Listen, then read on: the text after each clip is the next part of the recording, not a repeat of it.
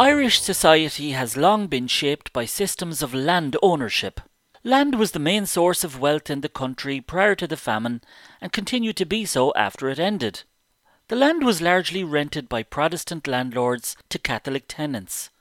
Their holdings were often very small, and it wasn't unusual for the tenant farmers to have only 2 or 3 acres of land. 1 in 4 Irish tenants had farms that were only 1.5 to 2 hectares in size. This group and their families made up most of the population. By some measurements, over 1/2 of the nation were subsistence farmers.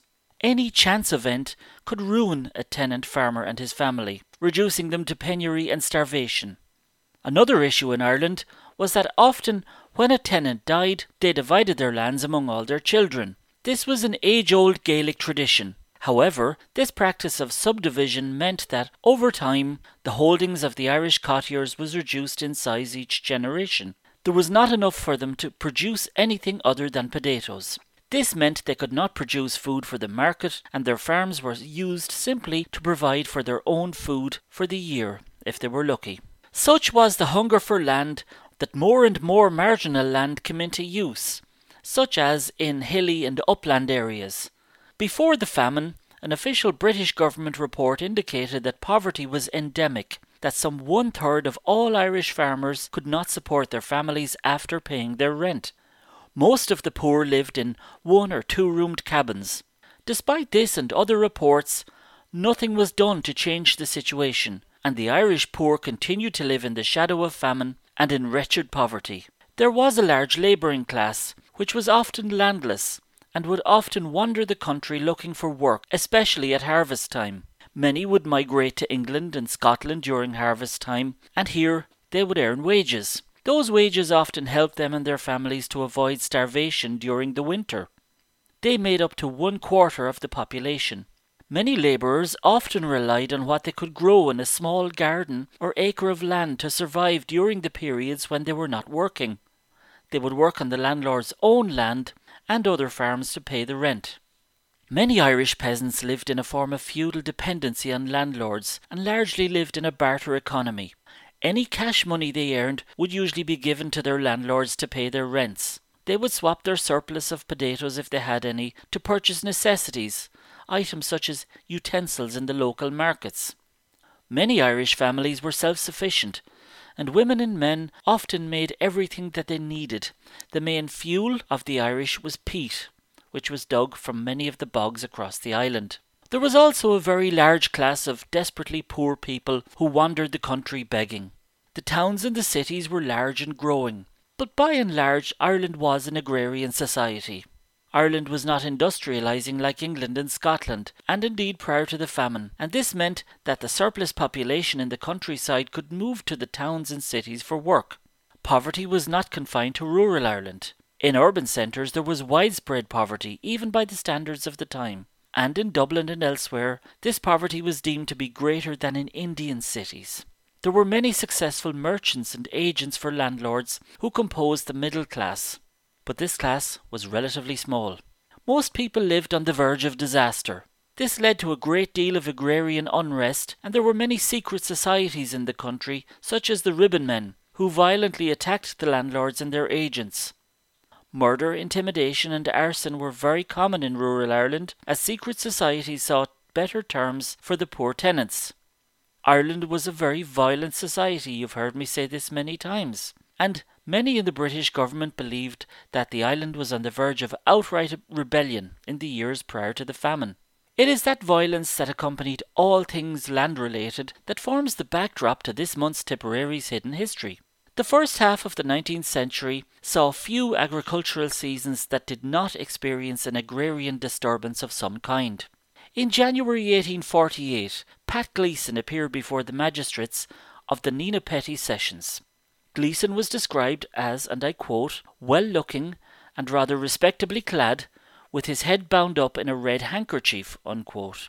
Pat Gleeson took a case against Malachy, Cornelius and Hugh Maloney, as well as John Hickey, for assault. Gleeson testified that on the night of the 11th of December, the previous month, he was travelling to Limerick with his brother, who was about to make an onward voyage to America. The Gleason brothers were part of a party of around 20 people, including their sister, all present apparently to accompany one of the brothers to begin his emigration journey. Somewhere near Kilpartine, the group encountered Malachy Maloney, Michael Maloney, Cornelius Maloney and John Hickey. 2 of the Maloney brothers were carrying guns, and so 10 or 15 of the Gleason party absconded from the scene toward the nearest river. Shouts of murder rang out through the dark night. Pat Gleason claimed that, without any provocation, Malachy Maloney caught his blunderbuss by the barrel and struck him on the head, fracturing his skull. Gleason staggered, but did not hit the ground. Cornelius Maloney also struck him on the head with the same weapon. The older brother, Michael, shouted, but he did not physically do anything. John Hickey from Youghal, who was also present, and he hit the victim with some sort of implement. Gleason could not tell what sort of weapon Hickey used, because his eyes were now full of blood from the original blows. In court, Gleason pointed out that his wounds were suffered on his temple and the crown of his head. He claimed that his attackers were all the worse for alcohol. Under cross-examination, Pat Gleason confirmed that his landlord was Councillor O'Dwyer. He had been renting 7 acres from O'Dwyer at Kilpartine, but was evicted by the sheriff 3 weeks before the incident. He revealed that Malachy Maloney was O'Dwyer's caretaker. He was put in charge of the land after Gleason's eviction. Gleason had now relocated to Lahorna, some 8 miles away from the former holding. While he was back to the land to take back some sheaves, which he claimed were his own property, he swore he did not attempt to work the land after his eviction. The defence tried to claim that Gleason and his party were on the land and therefore trespassing when the attack took place. This would have justified the attack. Gleason rejected this, claiming that they were on the road when the attack happened. Constable O'Hara, who had been dealing with the case, testified that Gleason came to him that night and his story tallied with everything he had just testified. He also revealed that the Maloneys held the incorrect licence for their blunderbuss. He described the Maloney family as being impudent to him. And one thing you didn't do in 19th century Ireland was be impudent to a police constable. At one point during the proceeding, Malachy Maloney shouted up from the audience in the court that he, and I quote, told the constable that Gleason caught me by the breast and chuckled me, unquote. I have to admit I'm not sure what he means by he chuckled me. We'll have to leave that to our imaginations. Constable O'Hara outrightly denied that this was ever mentioned to him. The magistrates of the petty sessions were generally very content that the case against the Maloneys and Hickeys was proven. It appears they were swayed by the evidence of Constable O'Hara. Even though this was an armed attack, where one of the victims suffered a fractured skull, Malachy Maloney and John Hickey were fined £1 or a month's imprisonment. A prosecution lawyer pointed out to the defendants, and I quote, "You may well praise the clemency of the British law for that sentence. If you were sent to the assizes, you would certainly be transported," unquote. As the defendants left the court, they were stopped by Constable O'Hara, who realised that they had not paid their fine. A prosecutor admonished him. "What are you doing, O'Hara? You seem overzealous in this case. You shall wait for orders." And so, as if to add insult to injury, the magistrates on the bench had a further hushed tones discussion and reduced the fine to 10 shillings each and gave the convicted men a week to pay. The shortage of land, coupled with a high demand, was a dominant theme of life in Irish society after 1800. Land was essential for survival, particularly the type of land on which you could grow potatoes. This goes some way to explaining why so many families who were lucky enough to hold some land did everything they had to do to hold on to their holding. The swift growth of the population from the closing decades of the 18th century gave rise to what was known as a land hunger. As we know only too well, the ultimate owners of that land were aware of their advantageous position and they never hesitated to exploit that strength.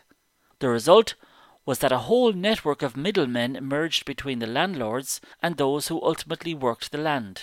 You had agents, you had bailiffs, you had caretakers, you name it. Essentially, that's where the Maloney brothers and John Hickey enter today's story. They perfectly fit the role of those middlemen, and those so-called middlemen were not always wealthy themselves. Sometimes they took over the lease on a piece of land for a low rent, only to rent it out at a much higher figure to the poorer farmers or families.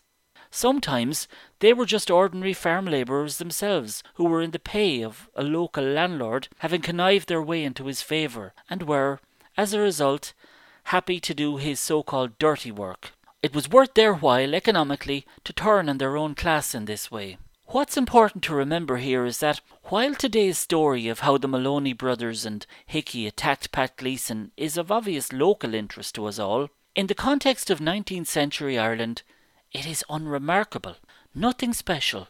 Incidents like this one were 10 a penny. The history of every agricultural region across the island of Ireland during the 1800s is infused with tales of complex agri-commercial relationships, scheming and manoeuvrings that somehow ended in violence, or, as often as not, in court. At the heart of it all was layer upon layer of exploitation. The landowning class held all the aces. They held the balance of power, and used others to assist in the persecution, exploitation, and impoverishment of those at the bottom rung of the ladder, the poorest of the farming classes. So whatever happened to Pat Gleeson and his attempts to maintain a small holding at Kilpartine? Did he resolve his differences with his attackers? Did he come to terms with his landlord? The reality is, as in thousands of cases across the country, the drama probably continued for all parties. The truth, however, remains part of Tipperary's hidden history.